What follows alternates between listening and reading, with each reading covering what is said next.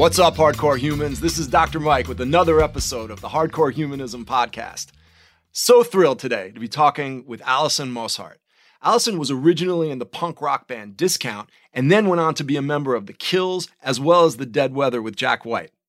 In fact, I first became aware of Alison's work during her blistering performance in the live video of the Dead Weather's Will There Be Enough Water. Now she's got a spoken word album out called Sound Wheel, which is a companion piece to her art book Karma. And Alison has a forthcoming 7-inch release on Domino for her new singles Rise and It Ain't Water. So what Alison and I are talking about today is the concept of rootlessness. Now, rootlessness can be a double-edged sword. Some of us may feel exhilarated by the freedom, trying new things and seeing new places, while others may be terrified by that feeling of being untethered, ungrounded. Well, Alison offers a different perspective, one where her rootless lifestyle actually promotes a sense of connection.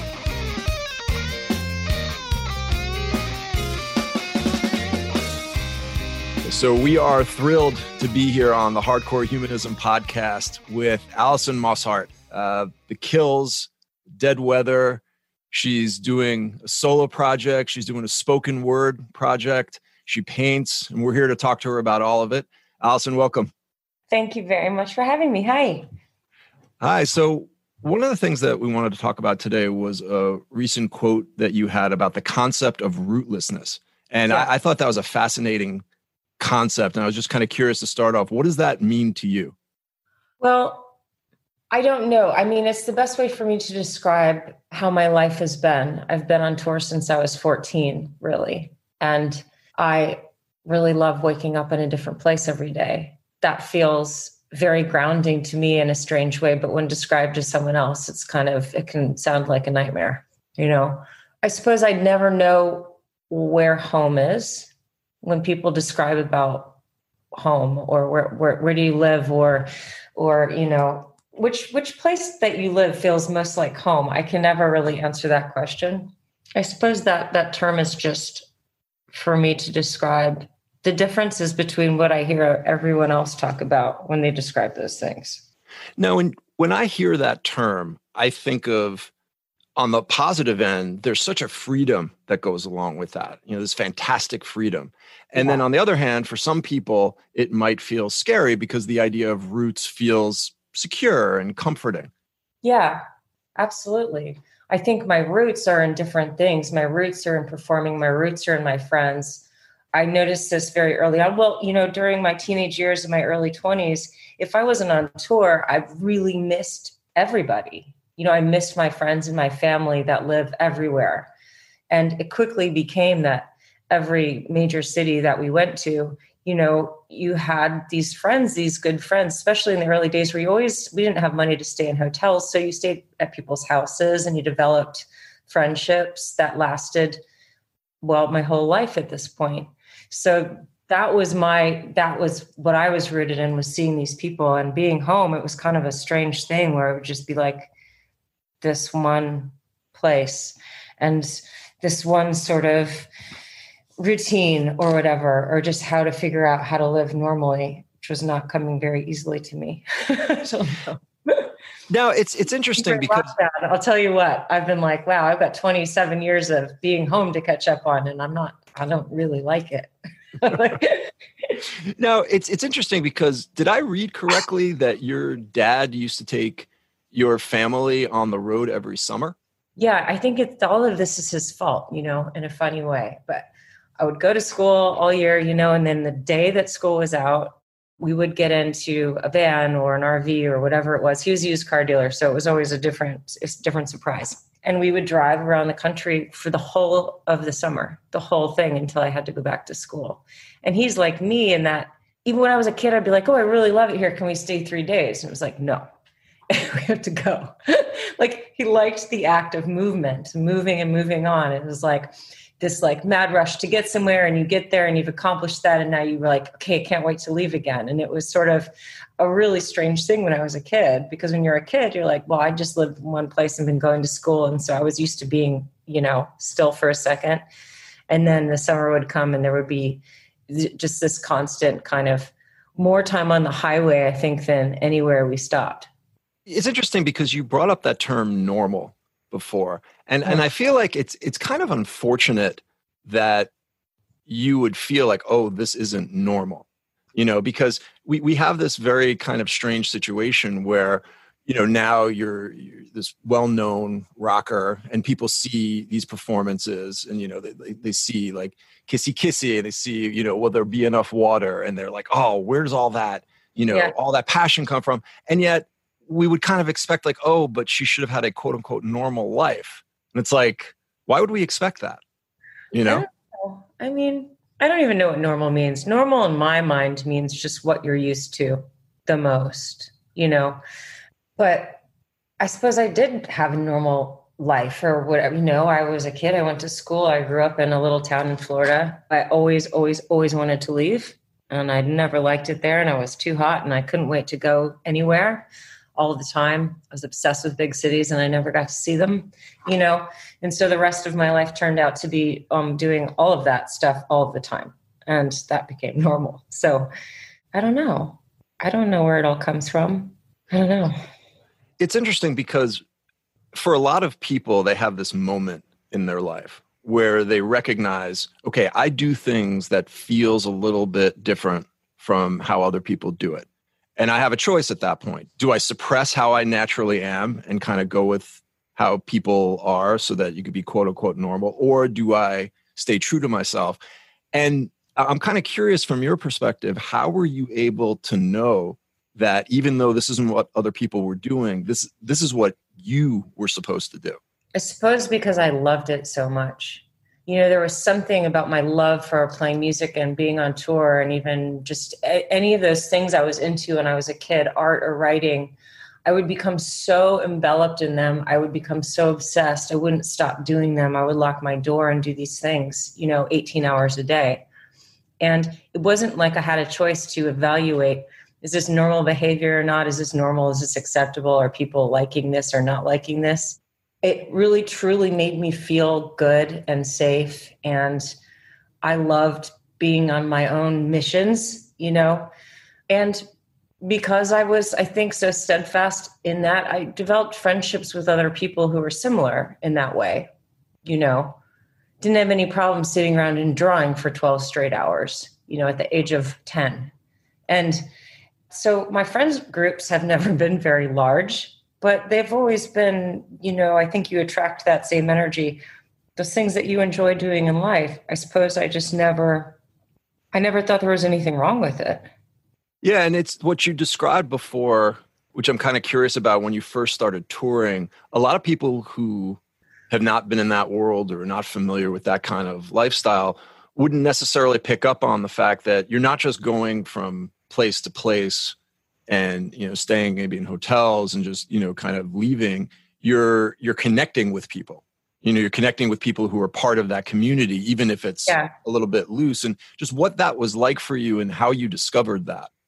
I don't know. It's like this thread. It's this undercurrent, this thing. People that travel for a living and move around, even people that work at hotel desks, people that work at airports, it's like this other society of movement and the facilitation of movement. And there's like a language. There's a something, someone that has never sit still, you can tell. There's a different... Why does it feel like home when you're in the airport in Tokyo and every corner of that place? I mean, this is almost useless information, but yet you could talk about it for 3 hours to some total stranger who's exactly the same. And I don't know. It's this whole other skill set. I don't know if it's even, I don't know what you use it for other than this, but I don't know. I digress. This is not a digression. This is fantastic. Please continue.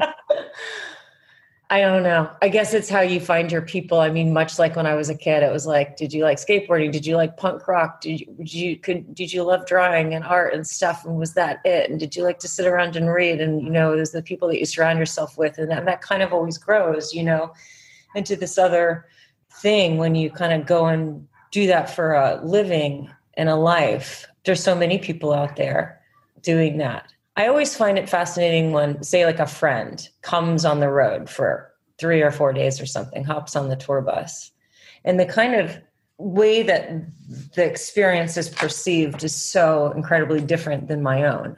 It doesn't have that adrenaline kick at the end of the night where you're going to get to go on stage. and your mission for getting from one place to the next is always this performance. So no matter how rotten or messed up the day is, no matter, 1,000 things can go wrong. It can be very uncomfortable. It can be very, very sleepless, early flights, late nights, over and over and over again, all of that. I mean, it rags a person out. It totally rags a person out. But for some reason, if you're the one playing, you have this like super shot of purpose and adrenaline and feel great on 1 hour of sleep.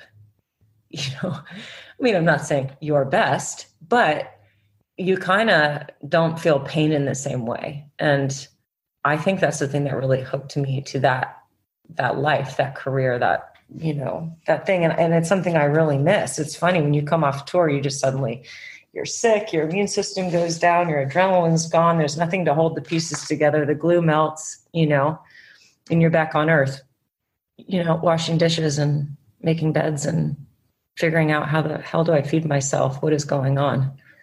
Oh man, I got depressed just hearing you say it like that. Well, it's funny. There's a moment of transition, there's a moment of transition where you are forced to think about all sorts of things. You can feel stuff. You can feel different. I mean, you can feel your age. You can feel your muscles. You can feel your face, I mean, if you ask any band, they always get sick when they get off the road. They're never sick on the road. You can tour for 3 straight years and you won't even have a sniffle. And then you get home and you've got bronchitis and sinus infections and flu and, a rash or some sort. I mean, whatever. It's just like your body just goes, all right, now it's my turn. I'm going to catch up on all of that stuff. It's pretty crazy. Adrenaline's an amazing thing like that. If we were all really excited about stuff all the time, we would never get sick. I'm convinced of it. Now, I want to play on this adrenaline concept and I want to talk about the different ways that you express your art, whether it's in terms of the art itself or the performance of it. One of the things that you talked about before was being able to, whether it was write or draw or practice, like you said, for 16 hours straight. And if you're sitting, for lack of better saying it, waiting for that wave, that can make sense. Whereas if you're expected to do that at a particular time, like in a performance, that might be different. And I'm sort of curious from your perspective, when you create, is it always about connecting in with that wave, or is it different connections for different types of art? It is all different. There's common times where I'll be working on a song, and if I get stuck or frustrated in any way, I'll turn around and start painting. And, I'll just move around the room in a circle like a hawk, and like shiny things are catching my eye and I want to work on this and then I want to work on that. A really good run is when you get lost in it, and being lost is a similar feeling to being on stage and being lost in it. It's kind of like a dream. You sort of go somewhere else. You're stronger than you think, you're faster than you you know what I mean? Something else kicks in. And I think that's adrenaline. And I can have that if I'm making a painting and somehow it's like all coming together. Almost it feels like without me, I'm not really controlling it. Doesn't feel like it, or at least I've freed my mind so much that I'm not overthinking things. So you get those moments when you're working on creative things, no matter what they are, a breakthrough. So you're writing a piece and all of a sudden this beautiful line comes into your head and it just changes the whole entire thing. Suddenly you found it, but the surefire way for that feeling for me has always been performing. I mean, it's immediate. There's so much fear involved. There's this line in the sand. You're on a stage and you've got thousands of people in front of you, which are full of energy. I think every show, every performance is 75, 85, 95% the audience. It's about them. And they're giving you that gift of this kind of superhuman energy. And with that, you can do wonderful and wild things. When you walk off stage, it's like you've been gifted this incredible chance to push yourself somewhere where you probably couldn't do it yourself. I was having this conversation with a friend the other day about what's going to happen to venues and what is the live scene going to be like after all of this, and who's going to make it? How are people going to make it? And why don't they do these performances with bands on stages in these clubs that are filmed with no audience. And I was trying to explain, in my opinion, the show is the audience, and I don't think that's going to come across in the way that we all think. Bands are not just like, you don't just put them on a stage with no one in front and they perform to that level. You've seen what a band looks like in the studio. That's the truth. Everyone's standing still, concentrating. It's a different thing. But the audience is everything. So back to painting, one of my favorite ways to paint is backstage when there's just people like stepping over me, all around me. Painting almost like it were, a performance in itself is much more exciting. Painting with other people around is really exciting. Painting with conversations going around and people talking and music playing is exciting. It's the same reason why I would go to the most crowded, noisy bar I can find to write in my book, because I need that energy, or I like that energy. It's really inspiring. I don't know. It's like my focusing point for some reason. But I think it all kind of comes back to the same thing, at least how I do things. But and tell me if I've got this quote right, that you've talked about like kind of like a song as a gift. Mm-hmm. And I don't know who said this quote, but they said you don't write a song, you discover a song. And it sounds to me like, if I can make this parallel, that the energy that you get from a crowd is kind of like the same thing as when you're by yourself and you're waiting for inspiration. And you're interacting with the crowd, you're interacting with yourself, whether you're playing or whatever. But it does have that feeling of I'm just trying to connect into that vibe or that energy. Is that a fair assessment?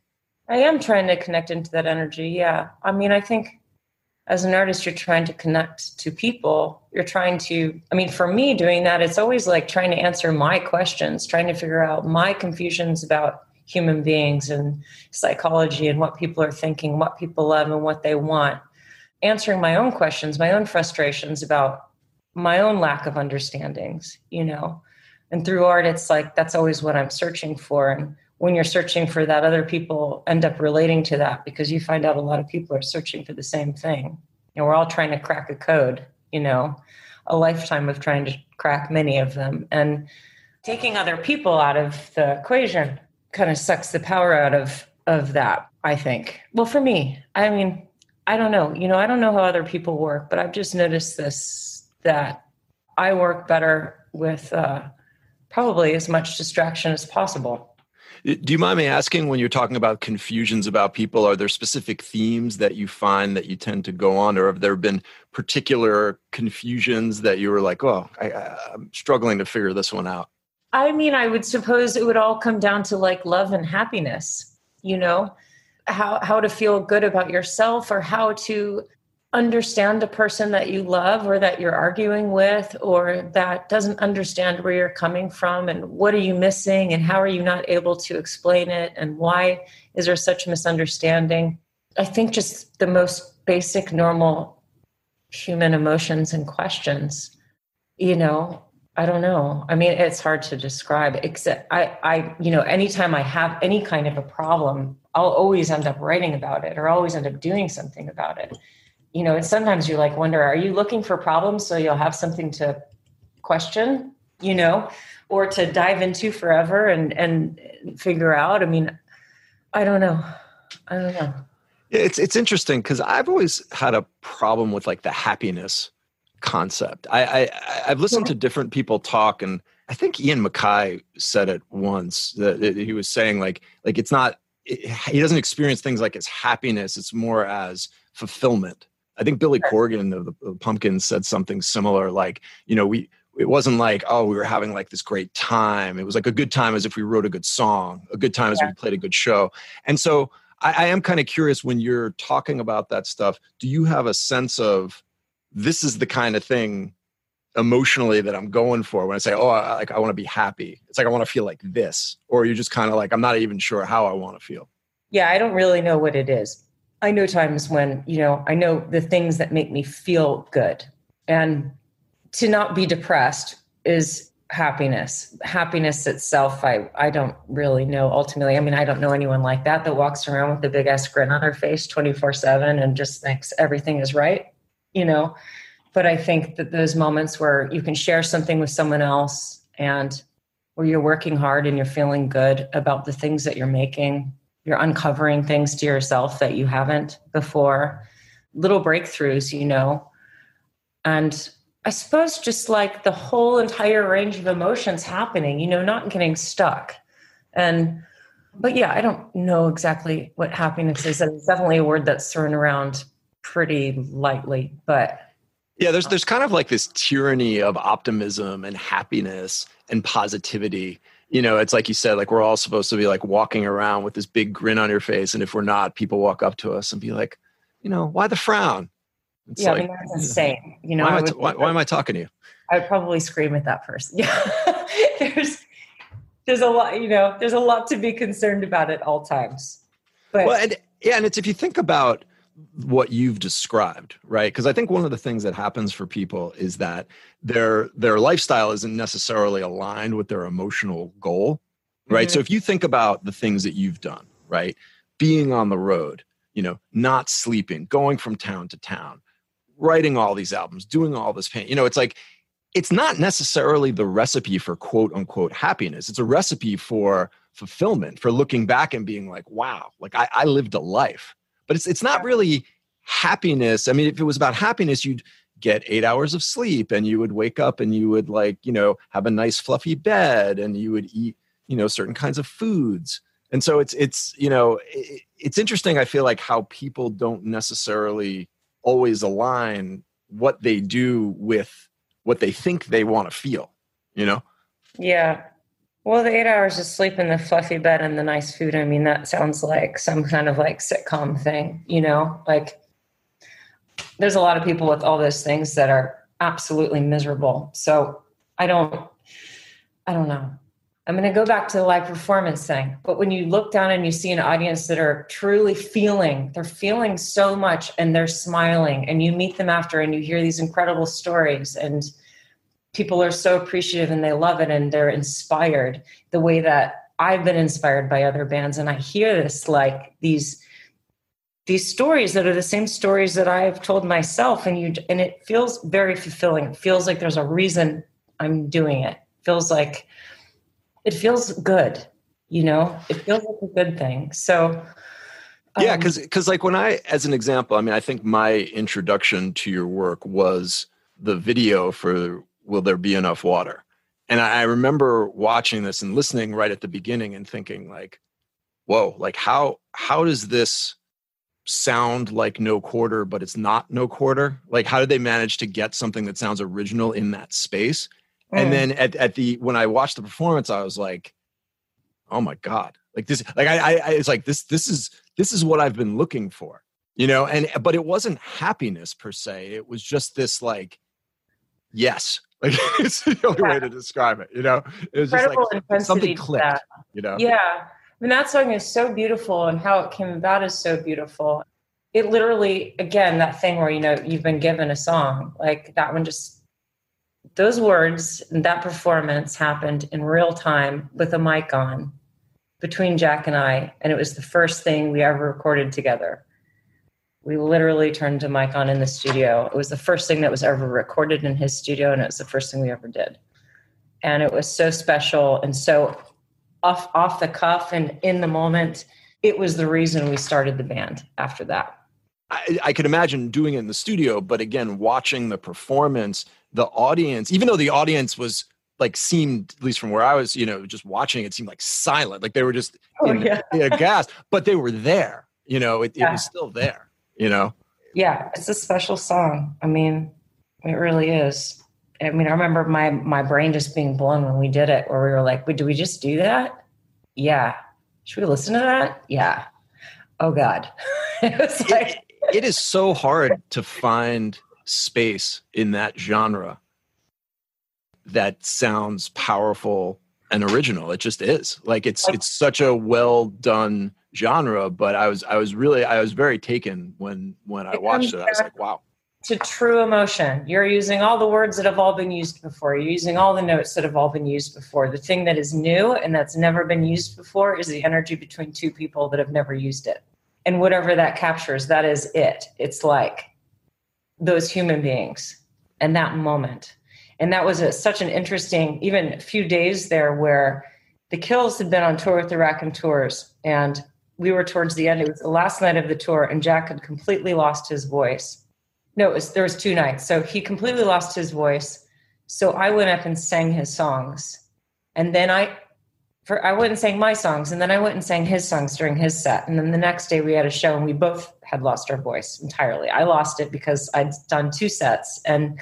And then we both got on a tour bus. I hopped on the Raconteurs tour bus and we drive all the way back to Nashville. And Jack has just built the studio. And he's like, should we just see what the studio sounds like? Let's just try to record something. And, it was just like the 4 of us. And that was the first thing that happened. And so I can hardly sing in that recording. You can tell I'm like, wherever that sound is coming from out of my mouth. I mean, I was unable to talk, but I could do that. There's the adrenaline, there's that thing, there's the superpower of the moment and the energy where we are both like broken people. It's funny that you said that because I was actually just about to ask about Rise and the lyric, we will both wander broken, and just getting in talking about, this is a solo song and that project and how that came about. Yeah. Well, that came about, I wrote that song a very long time ago. I wrote it in London in 2013, and I never did anything with it. It went into the bag of my million songs that I, wait for the perfect home for. And then I was asked to write something for Sacred Lies, which was a television show. And I was going through stuff. And I read the scripts and I had a meeting with them and they were describing, what it was about and the feeling that they were looking for in a classic sounding song that every character could sing. And so it was a really cool task to try to write something that everyone could sing in different styles, in different ways, I liked that. And so when I was going through my big bag of tricks, I found that song and I thought it was perfect for that. And it was really nice to see it again after all these years. And so I ended up going and recording my own version of it well after the fact of this TV show. I'd given them a song and that was that, and their characters were singing it, and I had not made a recording of it. I just had my demo, And then before the last episode came out, they asked me if I'd go into the studio and do my own version of it, how I saw the song, so they could stick it on the tail end of the show, like the end credits. Which was exciting for me because anybody that's going to give me any money to go into a studio, I mean, I love going to the studio so much, and it's a rare and wonderful thing. So I went in and did that version in a couple hours with Lawrence Rothman, and I had Jamie come in and play a guitar line over the top of it. And that was that. And I didn't think much of it, I mean, I loved it, but this wasn't supposed to be my entrance into a solo career, which I have no intention. I have no record coming out. It's not, like that, but the record label loved the song and wanted to put it out. So I'm into that, more people that can hear it, the better. That's awesome. So that's how that happened. That's how Rise happened. Getting back to the concept of rootlessness, because I think that one of the things that we're saying, again, that idea of normal versus not normal, a lot of people equate rootlessness with being broken. And having roots as being, oh, you're whole. It's like a lot of people, again, like my reaction to the fluffy bed thing is the same as yours. Like that doesn't sound particularly appealing to me. But I'm kind of curious from your perspective, when you take that rootless approach, how do you keep from feeling broken without those more stereotypical benchmarks? You know what I mean? That some people use, whether appropriately or not. No, I mean, I think because you're an explorer, you're a wanderer. And I think because your home is in your head, if you're in a bad mood about something, it doesn't matter where you go, you're bringing that with you. You can't make someone change that for you. It's you.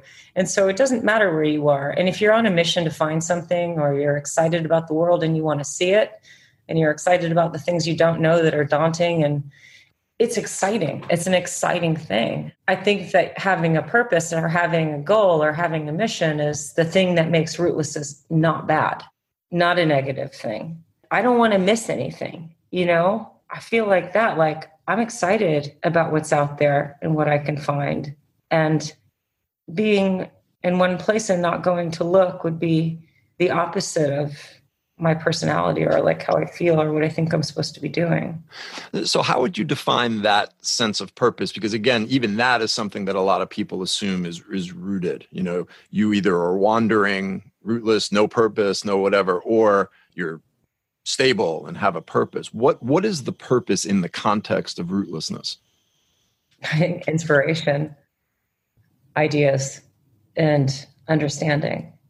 You know, all of that. This time has been so hard for me creatively being in one place because I'm missing all the action, you know, even if I'm standing on the side of it, witnessing and contemplating about what it means and what's happening. It's turned into me watching the news like a maniac, which is not good for me, but I can't help it because I want to be everywhere at once. I don't know if I have an answer to that question entirely. Well, the search for inspiration and for ideas is certainly, I don't know, it felt right to me. Yeah. And it's, you know, that idea that, again, like that, you take it with you. And, you know, for some people, it's, look, I just want to keep searching. I want to keep searching, finding that inspiration, finding those cool things in the world. Yeah. That's, you know, Mark Greenway of Napalm Death talks about it very similarly. Like he says, there's just so much to do. He just wants to be free. Yeah. Yeah. There's so much to do. I was in Nashville for 4 months in lockdown, and I just kind of woke up one day and I was like, I'm going to drive across the country now. It's just time to go. You know, felt like I did my time. Not that it's any different. I'm in LA now in lockdown, basically, but just the act of going to see what is going on out there that I've been watching through a television set. I had to go, you know, and it was probably the most rooted I'd ever been. I mean, I was close to my family. I was at least getting to see them. It was becoming like this. I was almost getting used to it, and it freaked me out so much. And I was starting to worry about things like, am I going to remember how to pack a suitcase or drive a car or all these things, you know? Packing a suitcase is a real skill. It's like really something. Don't lose it. You can't lose it. Something I spent my life perfecting. I so don't have that skill. My wife is so good at that, and I'm horrible at it. Well, you should take some lessons from her. This is a very important thing to know how to do. But that and like everything else. Yeah. No, but you know what? It felt so good. It was just this opening up of my head, and just again, yet, you know, I could just drive for 7 hours straight and just think it was like 2 seconds. It was just so wonderful. And just being alone and doing that and seeing the world go by and seeing the difference between the states and the way everyone's been handling this and what they're doing. And really, really amazing to see in person. In fact, I would just like to keep going. When I made it to LA, I was like, I don't understand. I have to stop now, you know? But you know, when you're talking about it, you know, and I feel like it makes so much sense to me, and I feel it in the music, and you see the productivity. Have you ever had a crisis of confidence around this, where either you said to yourself, like, I don't know that this is the right thing for me, or I'm having trouble connecting to the crowd, or I'm having trouble connecting to my own inspiration? I've definitely had shows where I've struggled to connect to the crowd, and it's torture.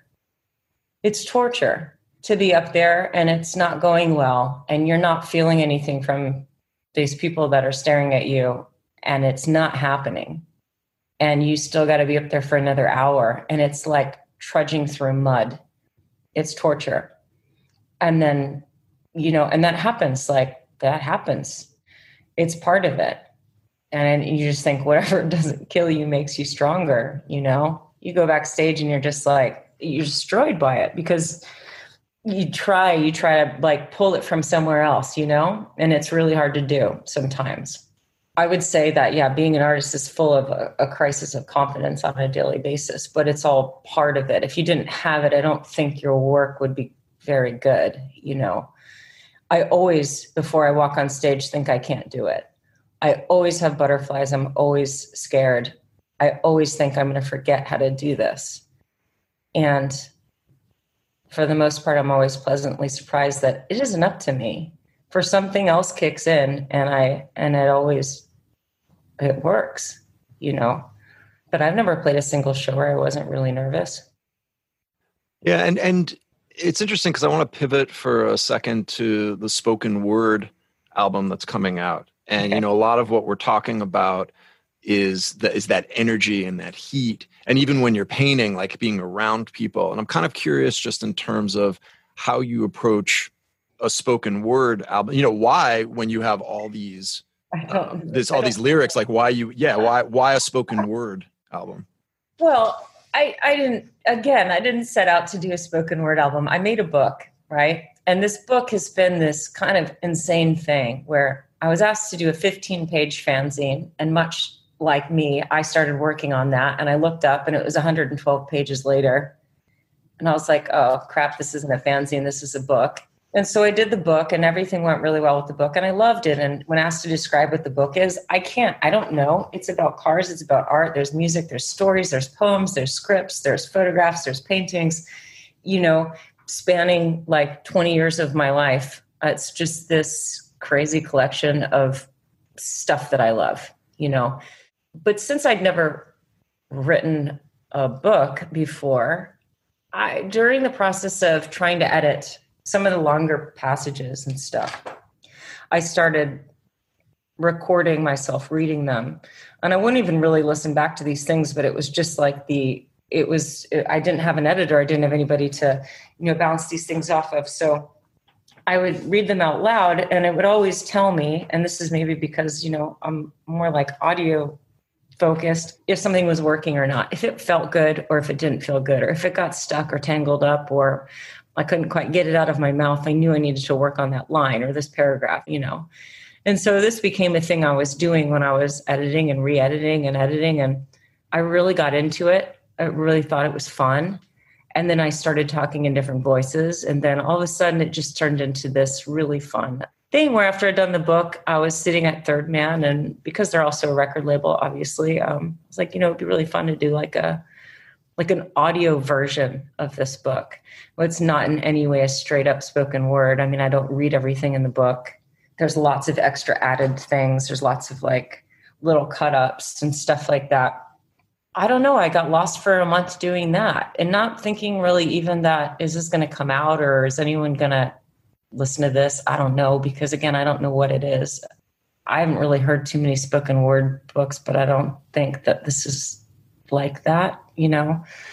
But I got really into it because it reminded me, like back in the early Kills days or before the Kills, I used to make these little kind of sound collages, like sound sculpture things on a 4-track cassette with like talking and really like cut up radio and cut up things and random beats behind or a guitar line or something. And they were very nonsensical little sonic art pieces. And a few of those things ended up on the first Kills record in between songs.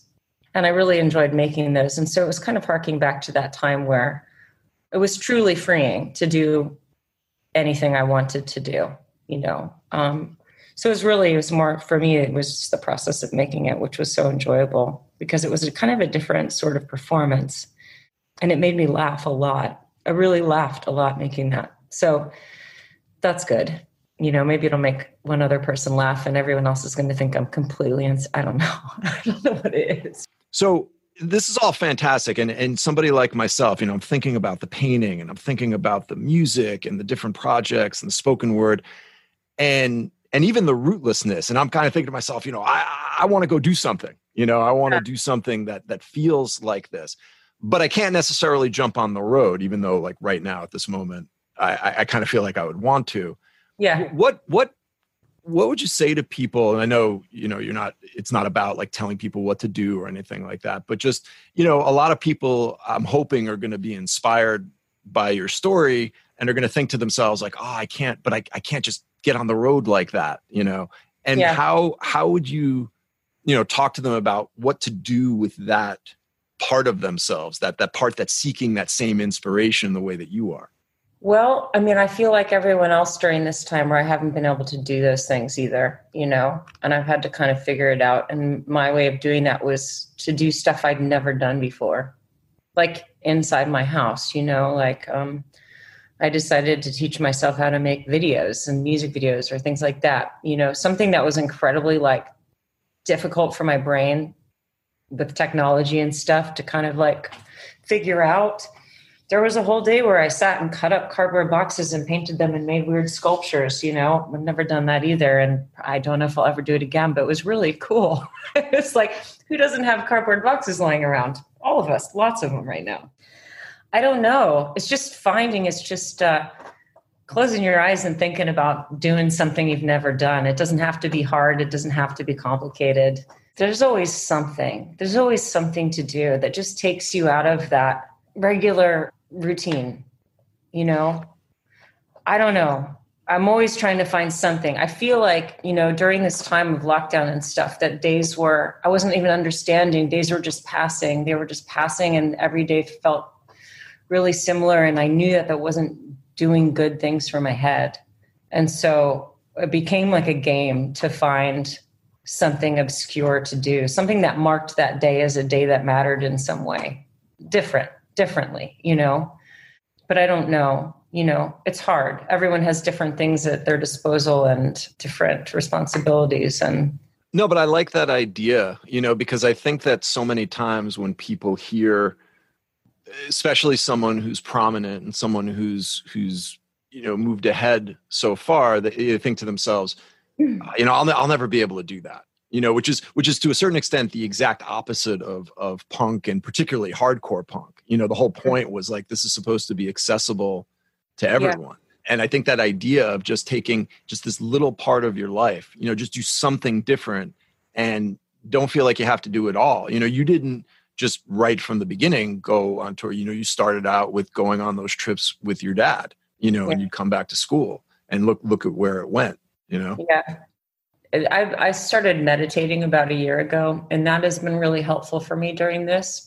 If I do that, and if I shut my eyes for 20 minutes and I just let my brain go, I always think of something. Like, ideas really come. They come because you imagine them. It's like you're dreaming, but you're awake. And little things pop up. Like, I can see things. I can see how something should be. If I'd been walking around with a question in my head about what should I do about that, it's very common that the answer will come to me when I'm meditating. And that's been a wonderful tool for me during this time. I don't know what I would have done without it. It's just helped me to a bit of escape, a reset. But I don't know. Do things like today, I'm only going to write with my left hand, and then you'll remember that weird Wednesday where everything you did was with the wrong hand. It's just something to make yourself laugh and challenge yourself, Well, maybe we should close out with what's next. I mean, you've got all these things going on. What do you feel like is next for you? Well, now I'm in LA. I've made it to this side.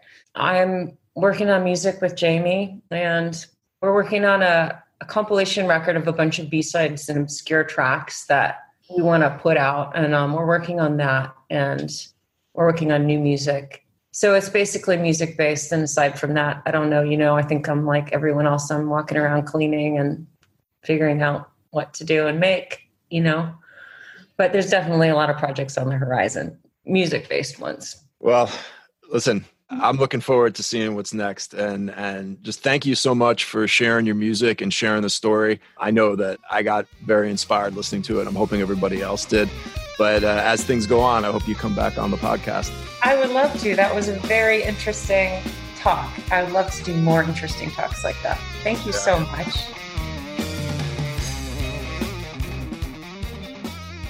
So there you have it. For those of us out there who have wanderlust, who love new personal and artistic experiences, Allison has provided one example of how that can work.